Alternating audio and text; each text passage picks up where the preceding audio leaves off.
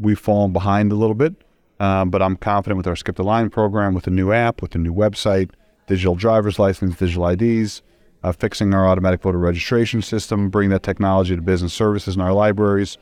We can make it easier for people to do business with the Secretary of State's office. I was curious about your stance on House Bill, I believe it's 0867. It's a one license plate bill. It's something that's been suggested a few times in the past. Would you support a single license plate bill in Illinois or not? I'm going to have to take a look at it, but right now we do not support it. There's been an ongoing conversation about the possibility of digital driver's licenses, not just in Illinois, but across the country. Is that a measure that your office would support? And how do you begin sort of overcoming the hump of, technology access when it comes to a digital driver's license? Well, I think more broadly, we have to modernize the Secretary of State's office. That's why we've been traveling across the state, visiting our facilities. We have to bring new technology and modernization into every element of the Secretary of State's office. We want to eliminate the time tax that people are paying just to access government services. So one of the components of that eventually will be digital IDs, digital driver's license. In the meantime, we announced our Skip the Line program. People can schedule an appointment. We're going to have an app. We're looking at electronic car titles. So modernization will be at the forefront of everything we do, and I'm excited about that. So is the intention that a digital ID or digital driver's license could replace a physical one, or is the idea that it would be an alternative, another option? At first, it'll be an alternative. And I think, again, ultimately, other states are doing it. Ultimately, it'll probably be where everyone in the country goes. No one really expects Illinois to be the first, a lot of this new technology, but we can't afford to be the last either. How are you aiming to modernize the DMV experience? Again, a lot of it centers around our Skip the Line program, the ability to schedule an appointment. We don't want people waiting in line. We don't want people taking a long time. So modernization, we're going to have a new website, digital driver's license, digital IDs.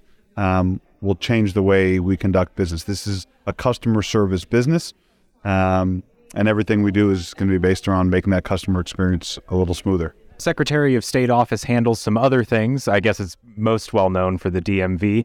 Does modernization touch any of the other responsibilities for the Secretary of State office? Yeah, it touches all of them. We're a business services, for example. If someone wants to start a business in Illinois, they come through our office. We want to make that whole process a lot more efficient. Our securities division, our libraries, we're the state's chief librarian.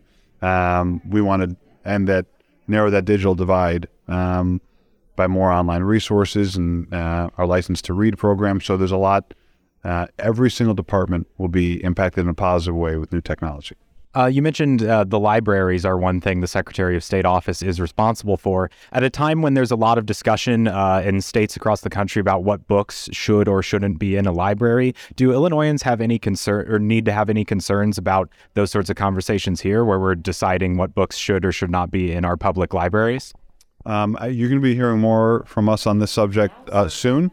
Fundamentally, I think the banning of books is dangerous. I think it goes against the very foundation of what education should be about, which is teaching young boys and girls to think for themselves. So I'm hopefully, it doesn't flare up, but you're going to be hearing more from us on that. You bill yourself as an expert at kind of reaching across the aisle. The best example I can think of is Dan Brady being on your transition team.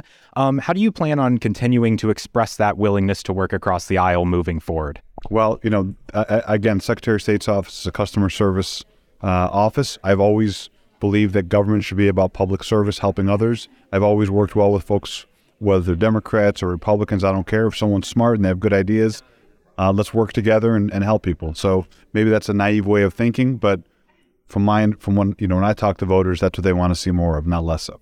I noticed you asking some of the employees here how they felt about the appointment system, having to make an appointment at the DMV. What are you hearing from employees about appointments, and why is the change important? Again, people seem to really like it. If you're a senior citizen, you don't have to make an appointment, but it makes it easier for the people who work in the Secretary of State's office. It makes it easier for people who are coming in. They know what time to be here. We're prepared for them. It just makes everything run a lot smoother. The last point I want to make is we're also going to focus on voting rights and our fixing our automatic voter registration system, which we think will help increase voter turnout. We want as much participation in the process as possible.